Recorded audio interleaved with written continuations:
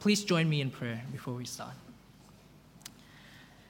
Father, we give you thanks that you do speak to us so clearly through the words of Scripture. We give you thanks that you are not silent, that we do not need to feel our way in the dark to find you. So please, Lord, give us attentive ears and obedient hearts, that we might follow you always. Amen. Darwin, I'm just tired of being a Christian. I'm just tired. A friend of mine sent me an email the other day, and he didn't quite say those words, but he might as well. You see, he's been finding it really hard going. Problems with his relationship with his girlfriend, plus non-Christian parents who is giving him a hard time and just doesn't understand him. And he said to me, I'm just not motivated with Christianity anymore. And every time I pray, I feel like no one's listening to me. And God's just not there. He's just nowhere to be found. Friends, tonight I wonder if you've ever felt this way before. I wonder if you've asked God if He is with you, if He is really listening to your prayers. When you have an ongoing problem in your relationship and you just had enough, is God really with us? Or if you're at school and you get excluded, no one invites you to anything, no one wants to sit with you during lunch, is God really with us? When your BFS suddenly speak behind your back and tell lies about you, is God really with us? By the way, that's best friends.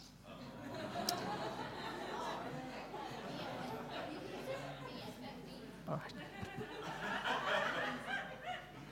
right. Or when the pressure of work or school is just too much and you can't handle it anymore, is God really with us? Or when you've suffered a great painful loss and no one seems to understand what you're going through, is God really with us? If you've asked that question before, let me tell you, you are in good company. Because a group of people who is undergoing hardship and testing asked that exact question 3,500 years ago. You see, at the end of our passage tonight, the Israelite asked this question, is the Lord among us or not? Now, we're going to see how the Bible answers that question, and let me just ruin the ending for you. The answer is yes. And there are very good reasons for it. There are very, very good reasons for it. Exodus chapter 15 to 17 records 3 very similar episodes. And there seems to be a repeated pattern in these 3 episodes. Remember this pattern? In each of them, Israel grumbled, and then God provides for them. And throughout this episode, we can see that God is testing them. There is a lesson to be learned. God is trying to teach them a lesson. And I think it's a lesson for us to learn as well. So I will need you to open your Bibles to Exodus chapter 15, verse 22. If you have the church Bible, it's on page 51 for the small print Bible. That's a thin Bible. And on page 111 for the large print Bible. That's the thick one. Exodus chapter 15, verse 22 on page 51 or 111. Here in Exodus 15, verse 22, we find the Israelites traveling from the Red Sea. So they're out in the desert for 3 days, and finally they found water, but it was bitter. So what did they do? They grumbled. What are we going to drink, Moses? Have a look at verse 22 with me. And then Moses led Israel from the Red Sea, and they went into the desert of Shur. For 3 days they traveled in the desert without finding water. When they came to Marah, they could not drink its water because it was bitter. That is why the place is called Marah. So the people grumbled against Moses, saying, "What are we to drink?" Now, at first glance, it's a fair enough complaint, isn't it? They're out in the desert. They haven't found water in 3 days. 3 days. They were thirsty. And I think there's a sense that we need to be sympathizing with them. We can't just go, silly Israelites. It's a life and death situation. They're out in the desert, no water. You know, this is not like a bunch of teenagers out on a bushwalk for 2 hours. Can we go back yet? I'm tired. This is a serious complaint. But at the same time, and I think the Bible is directing us to see it this way, we need to be able to see that in context. Their grumbling is just completely ridiculous. And it's completely ridiculous because they've lost sight of the bigger picture. They seem to have forgotten what has happened in the last 15 chapters of Exodus. Surely, the God who rained plagues on Egypt, the God who did those incredible miracles, the God who has kept his promises, the God who just 3 days ago parted the Red Sea and destroyed the greatest army in the world, the Egyptian army. Surely God can provide them with water in the desert. Friends, they've lost sight of the bigger picture. The Israelites failed to put their trust in God. Deb, my wife, her old Bible study group bought us a fish tank and a couple of goldfish as a parting gift. They're called Bible and Biscuit. Because when they have Bible study, apparently that's what they have. They have the Bible and they have biscuits. You know how they say goldfish has a 3-second memory span? Have you heard of that before? So they'll see something like a little castle in the fish tank and they'll go, oh, what a nice little castle. I've never seen that before. And so they swim around and 3 seconds later they come back to the same castle and go, oh, that's a nice little castle. I've never seen that before. Now, I've heard that it's actually not true. But let me tell you, the Israelites, they seem to have a 3 days memory span. Because it was only 3 days ago that God rescued them from an impossible situation. God rescued them from an impossible situation, and now they've completely forgotten. They grumbled, and their grumbling is completely ridiculous. But you see, when faced with these ridiculous grumbling, God, our great and wonderful God, responded with kindness. God responded by providing for them. Have a look at verse 25 of chapter 15. Then Moses cried out to the Lord, and the Lord showed him a piece of wood. He threw it into the water, and the water became sweet. And then there's a comment on God testing them. That's from all this experience, God wants them to trust him and obey his instruction, his commands. And if they do, God promised that they're not going to be like the Egyptians. God will provide for them. So continuing from the second half of verse 25, there the Lord made a decree and a law for them. And there he tested them. He said, if you listen carefully to the voice of the Lord your God and do what is right in his eyes, if you pay attention to his commands and keep all his decrees, I will not bring on you any of the diseases I brought on the Egyptians, for I am the Lord who heals you. Then they came to Elim, where there were 12 springs and 70 palm trees, and they camped there near the water. God wants them to obey him. That's the lesson God wants them to learn. God provided for them, and God brought them into this incredible place with 12 springs and 70 palm trees, just the abundance of God's provision. I mean, the story could end here. We could all go home, they've learned their lesson. You would have thought they would. But no, they didn't learn their lesson. Have a look at chapter 16. In the second episode, the pattern begins again. Israel grumbled. And this time around, it's not about water, it's about food. You see, they're traveling in the desert, their tummy rumbled, so they began to grumble. Pick it up from chapter 16, verse 2. In the desert, the whole community grumbled against Moses and Aaron. Sounds familiar. The Israelites said to them, if only we had died by the Lord's hand in Egypt. There we sat around pots of meat and ate all the food we wanted. But you've brought us out into the desert to starve this entire assembly to death. See, rather than learning their lesson, their grumbling gets even worse. At this time, they would rather go back to Egypt. Before, God just said to them, remember this when God said, if you obey and trust me, you're not going to be like the Egyptians. I'm not going to kill you. Now they're saying, you know what? We would rather be like the Egyptians. They haven't learned their lesson at all. They still did not put their trust in God. And yet again, God provided for them. And from all of this, again, there's a lesson for them to learn. Have a look at chapter 16, verse 4. Then the Lord said to Moses, I will rain down bread from heaven for you.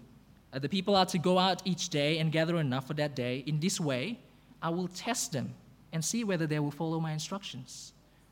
Again, God was generous towards them. In the evening, God gave them quail, which is a type of bird. In the morning, God gave them manna, which is like a honey-flavored bread. Have a look at chapter 16, verses 11 and 12. The Lord said to Moses, I have heard the grumbling of the Israelites. Tell them, at twilight you will eat meat, and in the morning you will be filled with bread. Then you will know that I am the Lord your God. Again, God tested them. God wanted them to learn this important lesson, the lesson of putting their trust in God. Will they learn their lesson this time? What do you think? No, unfortunately not. Again, they did not put their trust in God. Have a look at chapter 16, verse 16. This is what the Lord has commanded. Each one is to gather as much as he needs. Take an omer for each person you have in the tent. Then Moses said to them, no one is to keep any of it until morning. However, some of them paid no attention to Moses. They kept part of it until morning, but it was full of maggots and began to smell, so Moses was angry with them. A simple commandment, a simple instruction, and they didn't follow God. They didn't obey God. Again, God tested them in verse 26, and again they failed. Have a look at verse 26. 6 days you are to gather it, but on the seventh day, the Sabbath, there will not be any. Nevertheless, some of the people went out on the seventh day to gather it, but they found none. Then the Lord said to Moses, how long will you refuse to keep my commands and my instructions? You see, friends, the lesson of the manna is there so that the Israelites would learn to trust God. See, they can only take enough food for one day, so they would trust God that He would provide for them again tomorrow. You see, it's about trusting God again for tomorrow. They must rest on the Sabbath or on the Saturday so that they would trust that God will provide for them even when they're not working. This is in a society where if you don't work, you do not eat. And God is saying to them, I am going to provide for you.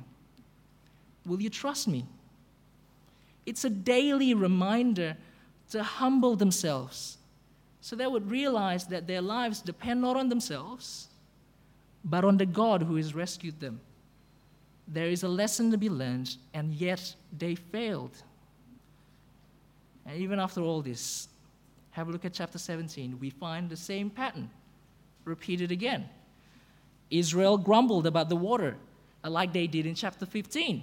You see, it seems like they've come full circle. We've come back to the same story, but yet they haven't learned their lesson. And this time, rather than God testing them, they're putting God to the test with their constant grumbling. You see, they're really testing God's patience now. Have a look at chapter 17, verses 1 to 2. The whole Israelite community set out from the desert of Sin, traveling from place to place as the Lord commanded. They camped at Rephidim, but there was no water for the people to drink, so they quarreled with Moses and said, give us water to drink. Moses replied, why do you quarrel with me? Why do you put the Lord to the test? But the people were thirsty for water there, and they grumbled against Moses. They said, why did you bring us out of Egypt to make us and our children and livestock die of thirst? But again, here we have God who is incredibly generous towards them. Have a look at verse 4. Then Moses cried out to the Lord, what am I to do with these people? They are almost ready to stone me. And the Lord answered Moses, walk on ahead of the people, take with you some of the elders of Israel, and take in your hand the staff with which you struck the Nile, and go. I will stand before you by the rock at Horeb. Strike the rock, and water will come out of it for the people to drink. So Moses did this in the sight of the elders of Israel. They grumbled and they grumbled. And in all of their grumbling, they are asking in verse 7, is the Lord among us or not? Have a look at verse 7. And he called the place Massa, which means testing, and Meribah, which means quarreling, because the Israelites quarreled and because they tested the Lord, saying, is the Lord among us or not? So that's the big question. Is God with us? Does God really care about us? When we pray, is God really listening to us? Yet hopefully, as you've seen again and again, we see that God is with them. God has just rescued them out of Egypt. God gave them water when they needed water. God gave them food when they needed food. But they can't seem to learn their lesson. I mean, it reminds me of Wile E. Coyote. Just never learned his lesson. Again and again, they fail to put their trust in God. even when God is so obviously with them again and again, they grumble. They've lost sight of the bigger picture. They've forgotten what God has done for them. You know, with quail raining down every night, I find this completely ironic, and manna on the desert floor every morning, they can still wake up and go, is the Lord among us or not? Can you see that grumbling is completely ridiculous? But yet we see that God is incredibly generous. And the sad story is that they never learned their lesson. Now, how does this relate to us? How does this relate to our journey in our desert? Remember, like the Israelites, we too have been rescued by God, not from Egypt, but from slavery of sin and death. And our journey in the desert is our lives on this earth as we wait for Jesus to return, to bring us to our promised land, heaven. How does God provide for us now? Now, obviously, we can't find manna in our backyard. I checked this morning, it's not there. But the Bible tells us that God has given us so much more to demonstrate that He truly is with us. He has given us so much more to provide for us. See, rather than manna to fill our stomach, God has given us the bread of life that gives us eternal life. In John chapter 6, Jesus performs the feeding miracle, and after feeding 5,000 people with 5 bread and 2 fish, Jesus said this in John chapter 6, verse 32 to 35. It's printed on the outline. Jesus said to them, I tell you the truth. It is not Moses who has given you the bread from heaven, but it is my Father who gives you the true bread from heaven. For the bread of God is he who comes down from heaven and gives life to the world. Sir, they said, from now on, give us this bread. Then Jesus declared, I am the bread of life. He who comes to me will never go hungry, and he who believes in me will never be thirsty. Can you see the allusion there pointing back to the Exodus story? Jesus is our bread of life, the one who gives us eternal life. Jesus is God's provision for us. He is everything that we need as we wander in our desert. And the lesson for us to learn is the same lesson Israel was supposed to learn. That is to put our trust in God, the God who is so obviously with us. But you know what? Often, like the Israelites, we reach a point in our Christian walk, in our Christian journey, when things get really tough. And naturally, we start to wonder if God is really with us. That's just the natural way of thinking. The Israelites failed to put their trust in God because they've forgotten the previous chapters of their journey. They've forgotten that God parted the Red Sea in chapter 14. They've forgotten how God saved them in the Passover in chapter 12. They fail because they've lost sight of the bigger picture. They fail to put their trust in God, who is so obviously with them, because they've forgotten. Friends, when things are difficult and when you are tempted to grumble, can I encourage you to turn back the pages to the previous chapters of your journey. Turn back those pages and remember when God, by His grace, rescued you by His grace, not because you are a good person. He rescued you because He loves you. Or when God gave us the Holy Spirit as a guarantee that we will one day be in heaven with Jesus. Or when God the Father sent His Son, Jesus, to die on that cross. Or when He gave us Jesus, our bread of life, so we who believe in Him can have eternal life. Or just the good things that He gives us day by day. The air that we breathe, the life that we have now. And when we do, I think we will quickly realize that our grumbling is just ridiculous. Just before you grumble, turn back the pages. And I reckon you will stop your grumbling because you will realize it's just ridiculous. I met a guy a couple of years ago. He was involved in an accident, and as a result now he has permanent brain damage. You see, rather than manna in the morning as a reminder of how good God is, he wakes up every morning with a headache. His speech and movements are slower. He can't process things as he did before. He tires easily to a point where he can't work anymore, and he's on a disability pension. Ironically, his name is Abel. He said that, and I thought it was pretty funny. See, all these things are daily reminders of how bad things are for him.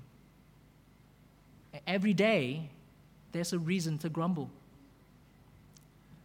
And yet, every time I see him, every time I get an email from him, he never stops praising God's goodness. He would always ask me, every time I see him, he would ask me, Darwin, how has the Father been good to you? This is a man who knows that God is with him. This is a man who does not forget what God has done for him.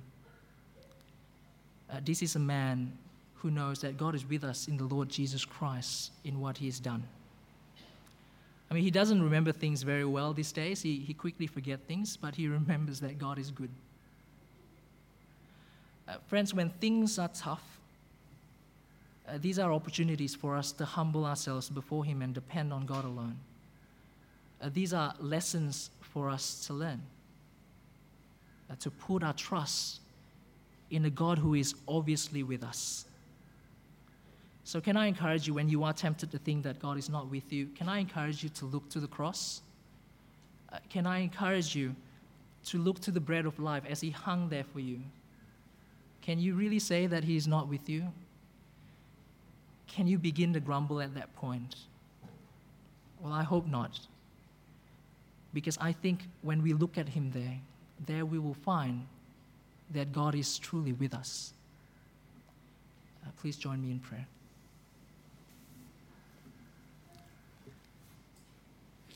Our gracious Father, forgive us when often we complain about the little things in life and we forget how much you've done for us.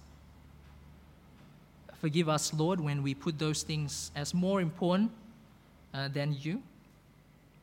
Forgive us when we grumble and not realize how ridiculous it is for us to grumble. Father, help us to remember the Lord Jesus, whom you've given to us as our bread of life. Help us to feast on him day by day until he returns again and we can enjoy being with you and being with the Lord Jesus forever. And so we look forward to that day, Lord. Father, we know that life is hard right now, and our soul yearns for you to return again, for you to make things right and for you to recreate heaven and earth, where there will be no more tears and suffering. But as we wait, help us to never grumble. Help us to always know that you are with us. And we ask all these things in Jesus' name. Amen.